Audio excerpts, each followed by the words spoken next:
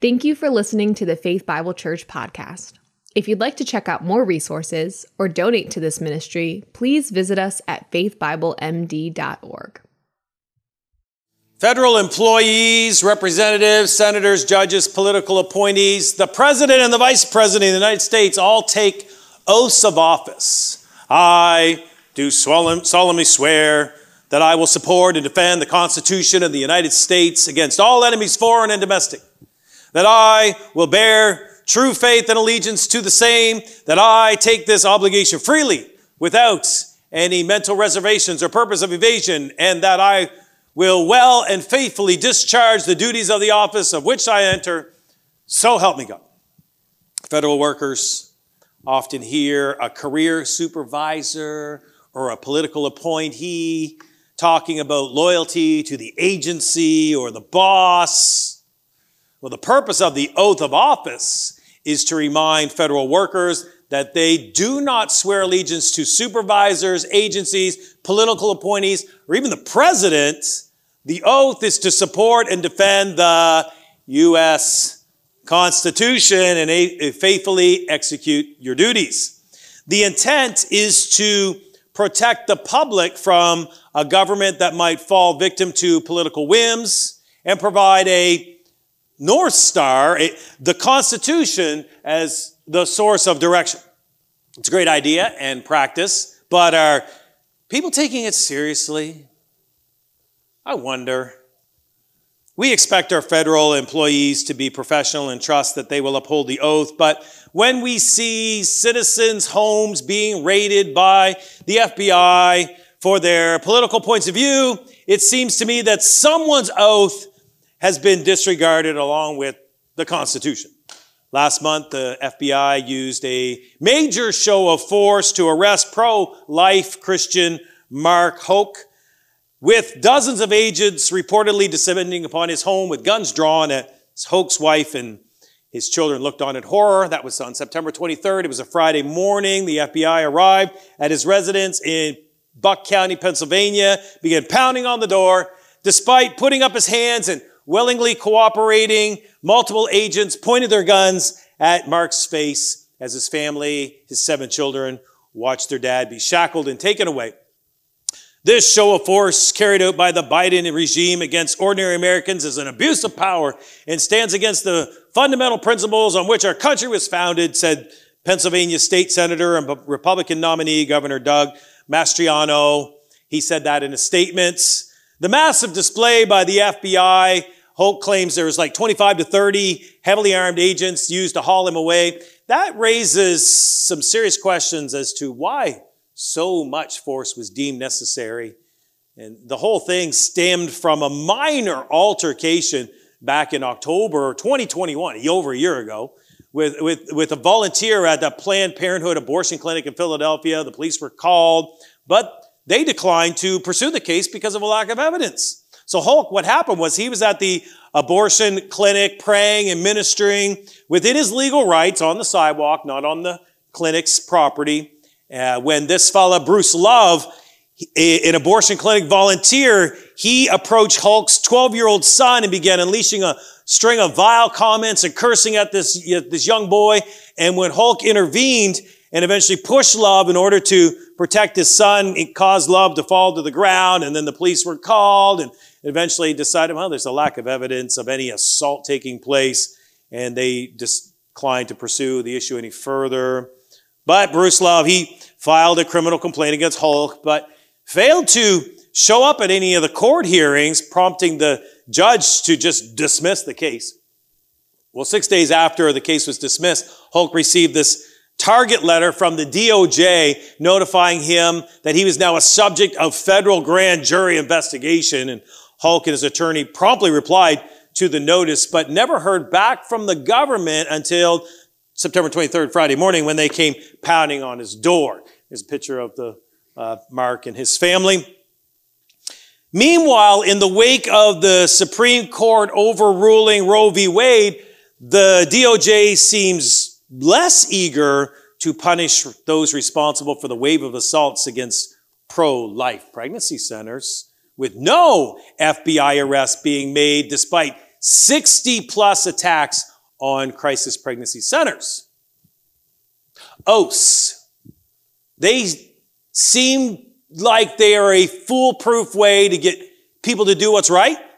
But as we all know too well, people who take oaths are sinners and they can lie and break them. So generally speaking, as is the case with any and all aspects of society that humans are involved, we know sinful people, they really can't be trusted.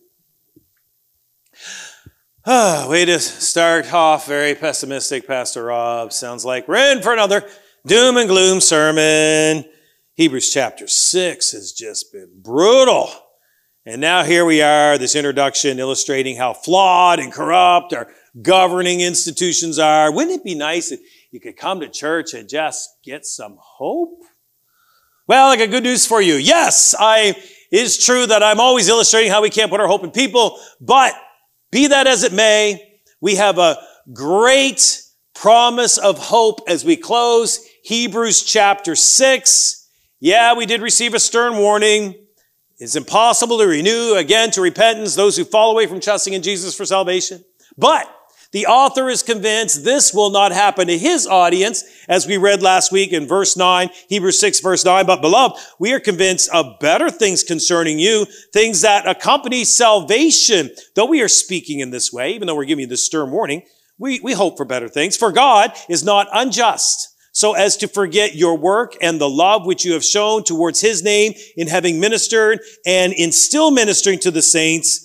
And we desire that each of you show the same diligence so as to realize the full assurance of the hope until the end, so that you will not be sluggish, but imitators of those who through faith and patience inherit the promises.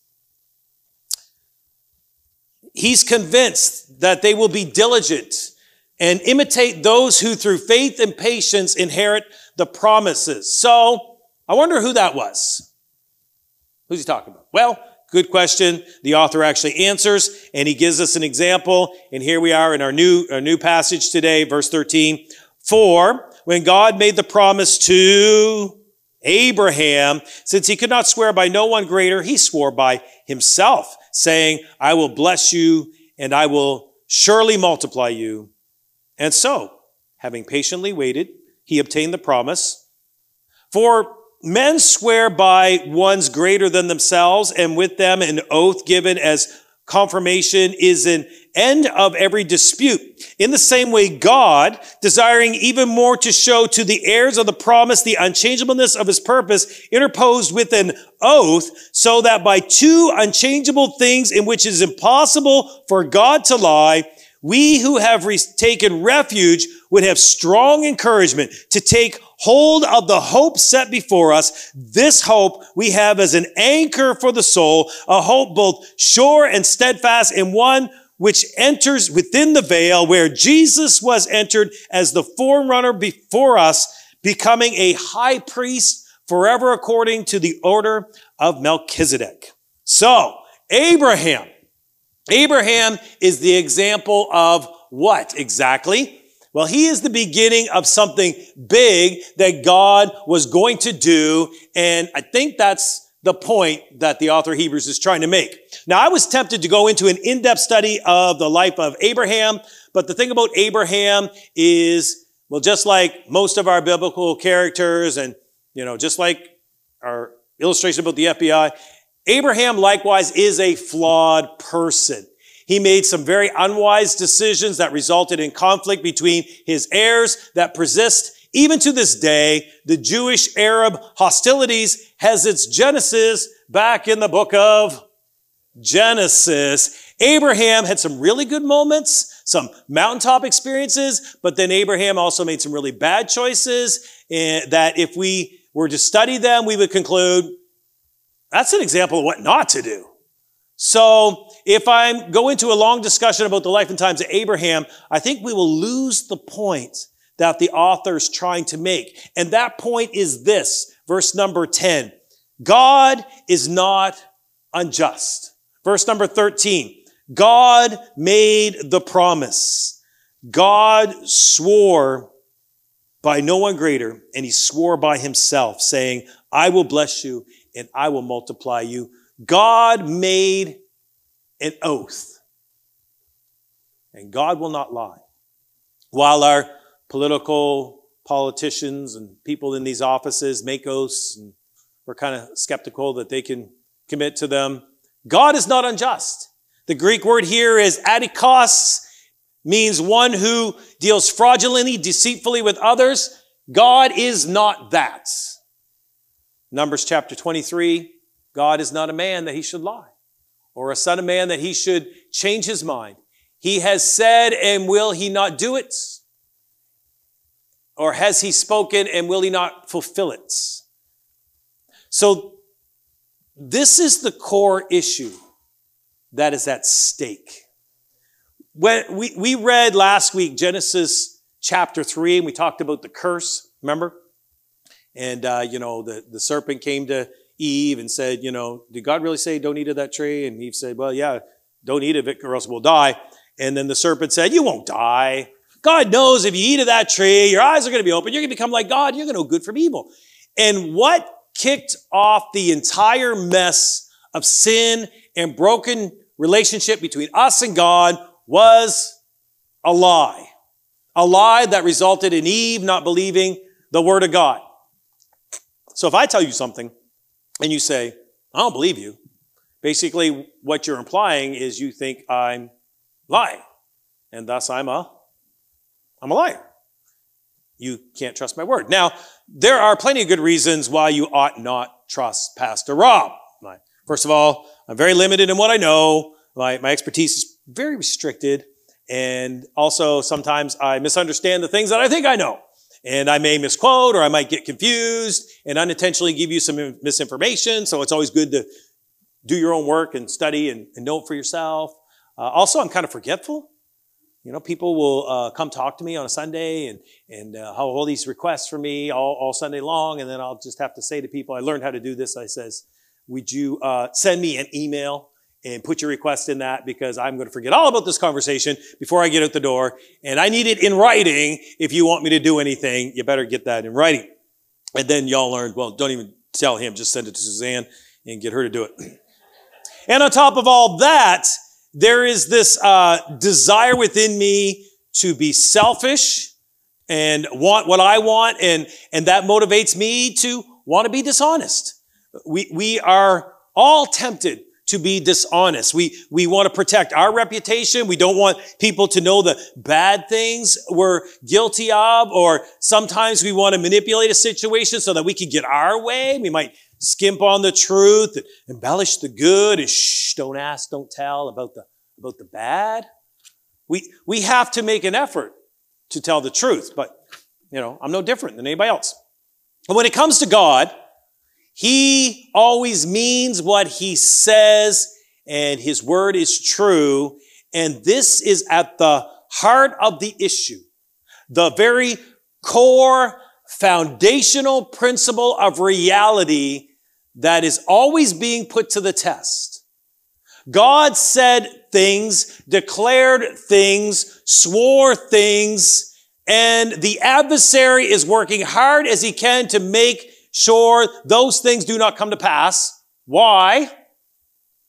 Because if God's word is true and God's decrees never fail, then that means things that he said would happen to Satan are going to come to pass.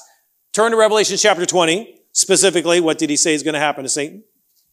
We know. Revelation 20, verse number 1. I saw an angel come down from heaven, holding the key to the abyss and a great chain in his hand. He laid a hold of the dragon, serpent of old, who is the devil and Satan. Several names there. That's all Satan.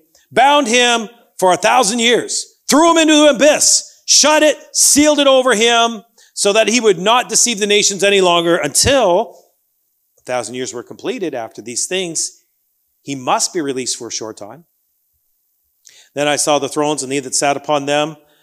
and judgment was given to them. And I saw the souls of those who were beheaded because of the testimony of Jesus, because of the word of God, those who had not worshipped the beast or his image and had not received the mark in their forehead or their hand. And they came to life and reigned with Christ for 1,000 years. The rest of the dead did not come to life until the 1,000 years was completed. This is the first resurrection.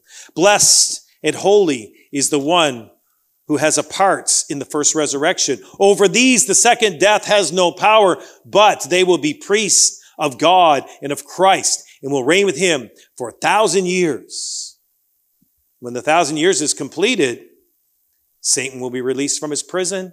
He will come out to deceive the nations which are in the four corners of the earth, Gog and Magog, to gather them together for a war. The number of them is like the sand of the seashore. And they came up on the broad plain of the earth and surrounded the camp of the saints and the beloved city, and fire came down from heaven to devour them, and the devil who deceived them was thrown into the lake of fire and brimstone, where the beast and the false prophet also are, and they are tormented day and night forever and ever. Chained and in prison for 1,000 years. After that, released for a little bit of time. Then he's captured, judged, and cast into the lake of fire for ever and ever. We know what God has decreed about Satan. He's the losing team. I don't want to be on that team. But that doesn't mean Satan accepts his fate. He has been working for about 6,000 years to prevent something, anything that God has decreed from coming to pass. If Satan could get God's word to fail in one area, even on one subject, if he could do that, it would prove that his fate is not sealed and his doom is not sure. So he's got one goal. Try to find a way to make God a liar. Now, lucky for you, God has not gone on record to tell you a specific thing that he wants to see happen in your personal life. And we often think, well, I wish God would just tell me what he wants me to do, and that would make my life so much easier if he'd just tell me who to marry or where to go to school or what job he wants me to do. Then I would just know the specifics. No. That would not make your life easier. That would make your life a living hell. As soon as something is officially declared by God, it immediately gets in the crosshairs of the destructive forces of the evil one. A decree from God gets the full-on attack of the enemy. Case in point, the nation Israel. Almost 4,000 years of constant attacks and hostilities. So many empires all down through history have sought to eradicate the Jewish people, and so many more persecuted them just in Bible times alone. A quick list is the Egyptians, the Assyrians, the Persians, the Greeks, the Romans, all tried to wipe them out. And that doesn't even cover all the neighboring nations that were always trying to attack them and persecute them. And since the scripture was ended in 100 AD, the Jews have had another 1,900 years of struggling to survive. Now, just in the last 75 years, they have reoccupied their ancestral land, and they have defended it, but they always remain hyper-vigilant, trying to survive. Despite all that, they're still there. They're still thriving. Why? Because of what we read right here in Hebrews chapter 6, verse 13 and 14. When God made a promise to Abraham, he swore by no one greater. He swore by himself, I will bless you and I will multiply you. Turn to Genesis chapter 15. We're going to cover everything today. Genesis to Revelation. We're going to get it all in. The whole Bible. Genesis chapter 15. Starting in verse number 1.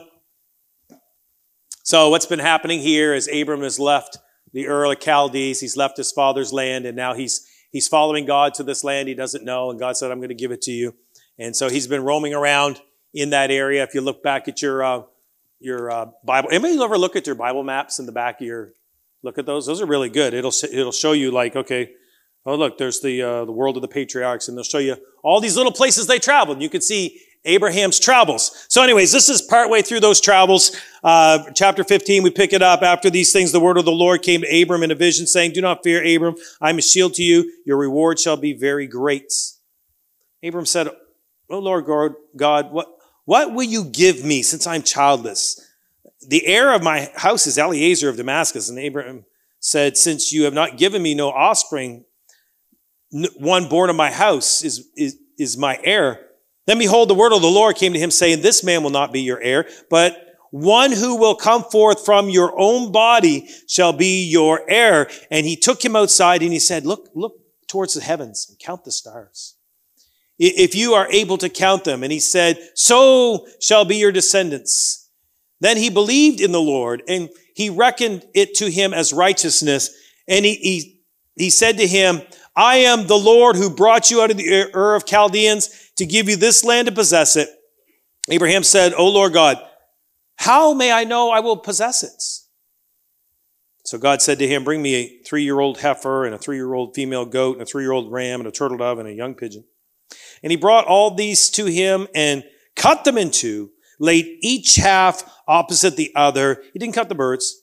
The birds of prey came down upon the carcasses, and Abram drove them away. Now, when the sun was going down, a deep sleep fell on Abram, and behold, terror and great darkness fell on him. God said to Abram, know for certain that your descendants will be strangers in a land that is not theirs, where they will be enslaved and oppressed 400 years, but I will also judge the nation whom they will serve, and after they will come out with many possessions. As for you, you shall go to your fathers in peace, and you'll be buried at a good old age. Then in the 4th generation, they will return here, for the iniquity of the Amorites is not yet complete. It came about when the sun had set that it was very dark, and behold, there appeared a smoking oven and a flaming torch, which passed between the pieces.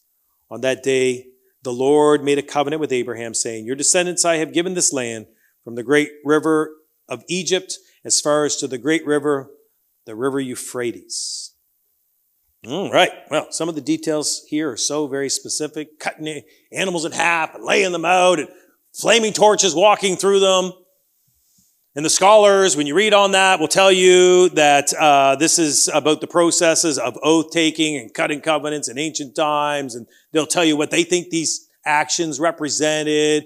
But the fact of the matter is, all that in Genesis chapter 15 happened over 3,900 years ago in a far-off place. And all that we really know about it is what Moses recorded about that event 500 years after it happened.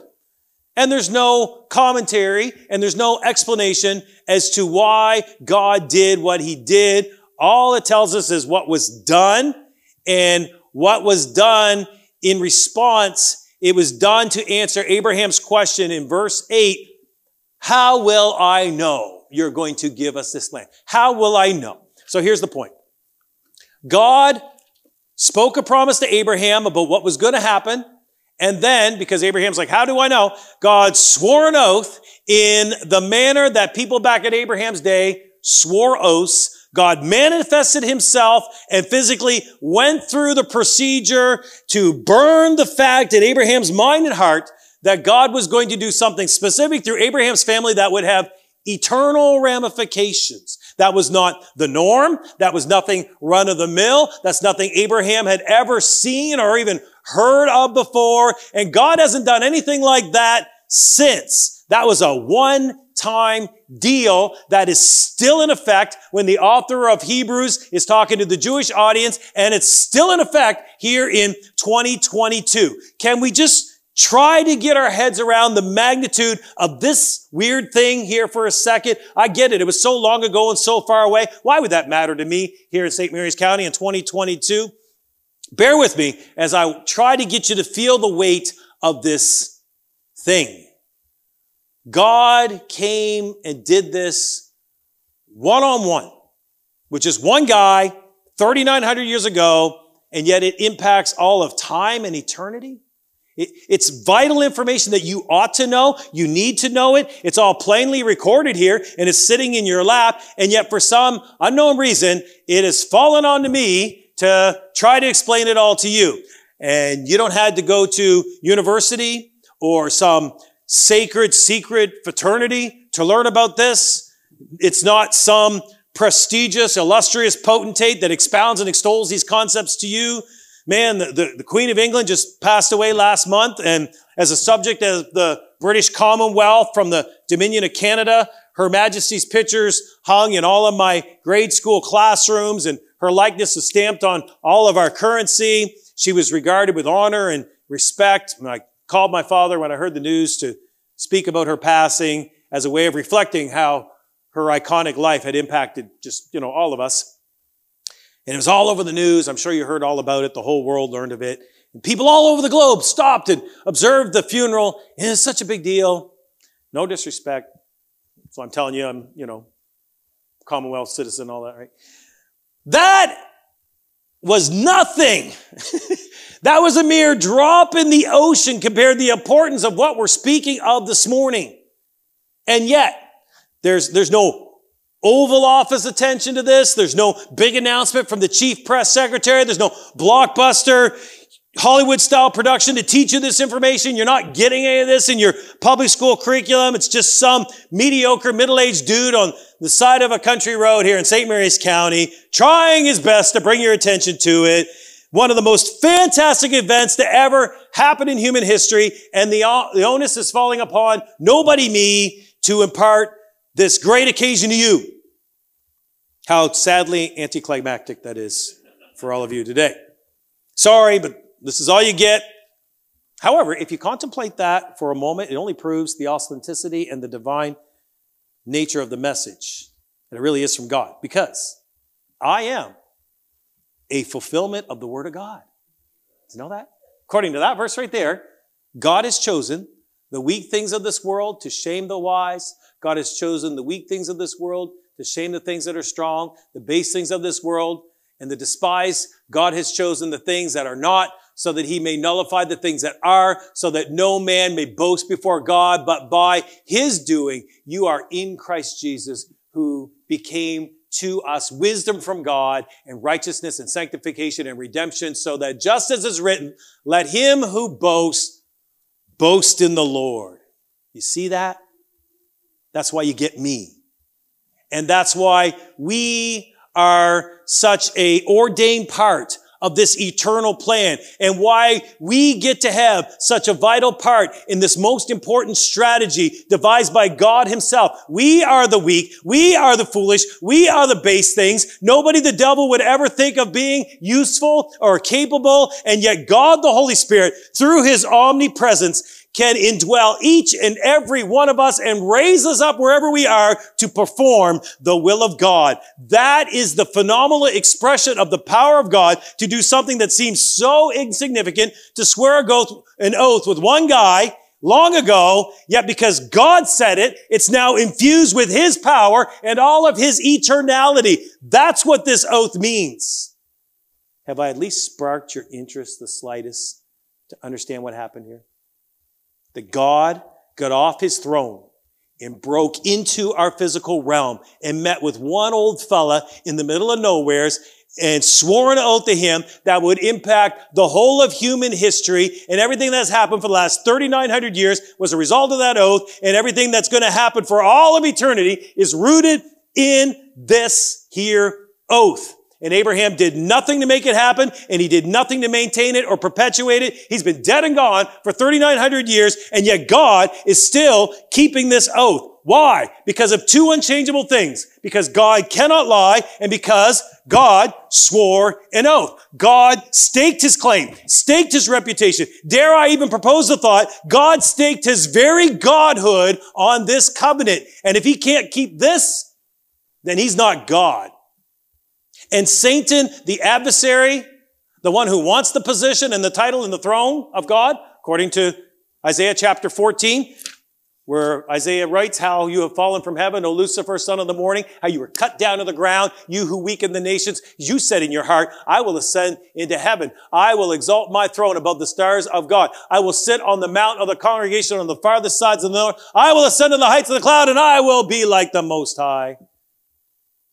Satan sees and hears this covenant that God makes with Abraham, and he says, challenge accepted. Let's see if God can keep this man and his descendants on this piece of real estate and see if he can make them a blessing to the whole world. See, the onus is not on Abraham to keep the oath. Abraham didn't make it. Abraham does nothing to maintain it. All Abraham does is what? believes it. And he keeps on believing it, even though it takes Abraham and Sarah 25 years after the oath was given to finally have one son. Even though Abraham was then 100 years old and Sarah, who was barren, and then 90 years old, right? Not just barren. She never had one pregnancy in 90 years. Did she want one? Oh yeah, of course she did. But after 90 years, she's now way old. Sorry, 90-year-olds. She's now way old, right? When all women are barren. And now she conceives and gives birth. Abraham believes the oath. And he sees his son Isaac born. Abraham believes the oath. Even when God says, take your son, your only son of promise, to a mountain that I will tell you, and sacrifice him there on the altar as an offering to me. And we see in Abraham in Genesis chapter 22, goes through that entire ordeal. It's a 3-day journey with Isaac, climbs the mountain in Moriah, builds the altar, binds his son, lays him on there, raises the knife, and then God intervenes. And of course, we find out later on that Mount Moriah, where Abraham took Isaac, is the same mountain that Solomon built his temple in Jerusalem. And it's the same location where Jesus, the only begotten Son of God, was crucified and sacrificed for the sins of the whole world.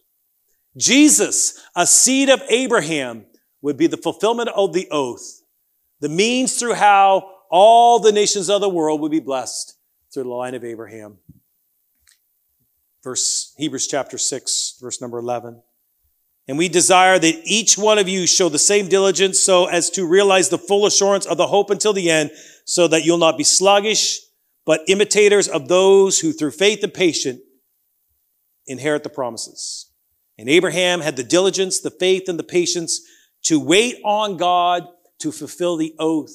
And God staked his very nature on that oath, and he could swear by no one greater. He swore by himself, as surely as I am the great I am, I will keep this promise and perform these vows. In the same way, God desiring even more, verse 17, to show to the heirs of the promise the unchangeableness of his purpose, interposed with an oath, verse 18, so that by two unchangeable things in which it is impossible for God to lie, we who have taken refuge would have strong encouragement to take hold of the hope set before us. Abraham believed him. Abraham, the father of the nation of Israel, the father of the audience of who the author is speaking to, is the one we are to imitate, who through faith and patience inherit those promises. Now, the author has already made the observation, as we've been studying for the last couple of months through the book of Hebrews, that Jesus Christ is the exalted Son of God and the author of our salvation. Started the book with that. In these last days, he spoke to us through his Son, whom he appointed the heir of all things, through whom he made the worlds, and he is the radiance of the glory, the exact representation of his nature, upholding all things by the word of his power. When he made purification for sin, he sat down at the right hand of majesty on high. Continuing on with that theme in chapter 2, verse 9. But we do see him who is made a little while lower than the angels, namely Jesus, because of his great suffering, death, crowned with glory and honor, so that by the grace of God he might taste death for everyone. For it was fitting of him, for whom are all things, and through whom are all things, by bringing many sons to glory, to perfect the originator of their salvation through sufferings. Jesus is the one who conquered sin and death and the devil. We saw this in chapter 2, verse 14. Since the children share in flesh and blood, he himself likewise partook of the same, so that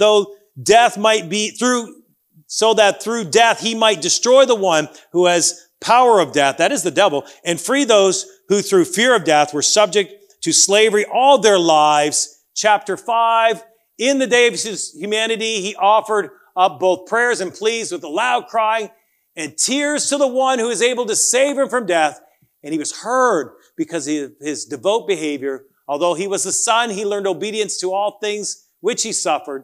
Having been perfected, he became the source of eternal salvation for all who obey him. Jesus is the hope that is set before us. He is the fulfillment, the manifestation of the oath.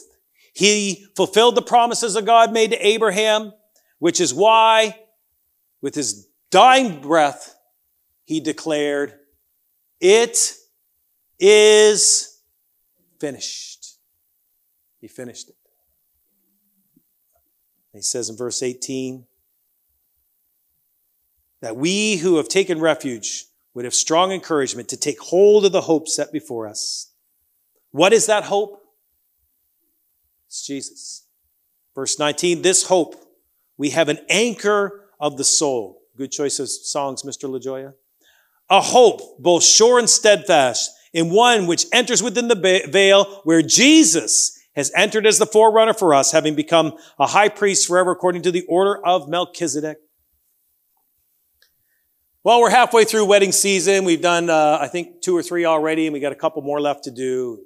All kinds of different programs and order of services couples use for their wedding ceremonies. I've seen a wide variety of symbolic acts done during a ceremony to illustrate the unity and love that the bride and groom are pledging, songs, poems, a whole video production, right? Slideshows, foot washing, lighting of candles, painting of pictures, constructing a cross, blending of sand was the most recent one we saw. All very meaningful. Variety is nice. And yet all weddings get very uniform when it comes to the parts where the vows are made, the promises to love, honor, and cherish, and forsaking all others, be faithful and devoted as long as we both shall live. I do. The vows are pledged in the presence of God and the witness by family and friends. And then, as further confirmation of the vows, the rings are exchanged as a token of the covenants that will be kept. The vows will be kept and performed.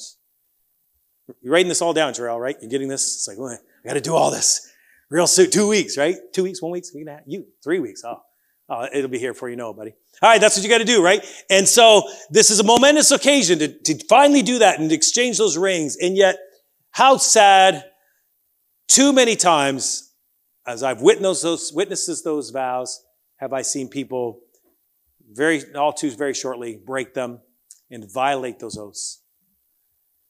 The greatest intentions of men so often fail. Well, thankfully, we do not place our hope in what Abraham did or what we do. Our hope is in our great God and Savior, Jesus Christ. Jesus endured the cross, suffered and died, rose again. The oath became the reality. And all we got to do is just take hold of it. Do not doubt his word, as Eve did. Do not be deceived into rejecting Jesus. Trust in what God has done. He cannot lie. He cannot break an oath. He is the anchor that holds, regardless of the storms, no matter what life throws at you, no matter how bad you've been, how foolish you've been, how unworthy you feel. It's not what we've done. It's what Jesus has done for us. And it is he who enters within the veil.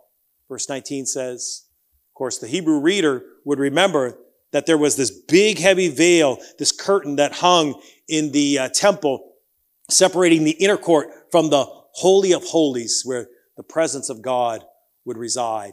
It represented the fact that there was separation between God and man because of sin, because a lie was told about God and that man had believed it. And nobody could go now into the presence of God. Nobody could go into the Holy of Holies. Only the high priest when he had the lamb's blood as an offering. But that blood was just symbolic. It was a representation of the oath that God had made.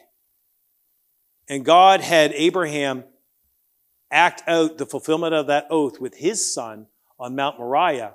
He had him act it out as a way of showing him what that oath was going to entail. Of course, God then provided the ram in the place of Isaac, so he wouldn't have to literally kill his son. But the ram, all throughout the Old Testament, represented God's son. See, Abraham, your son deserves to die to pay for his sin. That's what I'm showing you. It is right and it is just for your son and all of mankind to be sacrificed for their sins. But Abraham, I'm going to send my son in the place of your son. That's what I'm going to do. And when that price is paid by the blood of my son, all of mankind can be free from their sins. And Jesus now, the great high priest, enters within the veil, bringing his own blood to God the Father, presenting his own blood as a sacrifice for our sins. And how long is he there, according to verse 20? Forever. This oath is eternal, and this is our glorious hope. Are you placing your trust, your faith, your hope in what God has done? Well, all you have to do is believe. That's what he said. Believe as Abraham believed. Lord, help us to believe. Help us to understand, and we stand in awe, and we stand in majesty of all that you've done for us, and you continue to do something that you started so long ago and so in a far off place, and yet you are paying attention to it, and you are keeping it, and you're presenting it to us, and you're giving this promise to us that if we believe as Abraham believed, then we will be made righteous. We will be forgiven. We need that so much. We pray that somebody here today for the first time would be awakened to that fact and say, Jesus, I believe in you. Thank you for dying on the cross. Thank you for paying for my sins. Please forgive me. And Lord, help us to live faithfully, trusting in you each and every day. We pray all this in Jesus' name. Amen.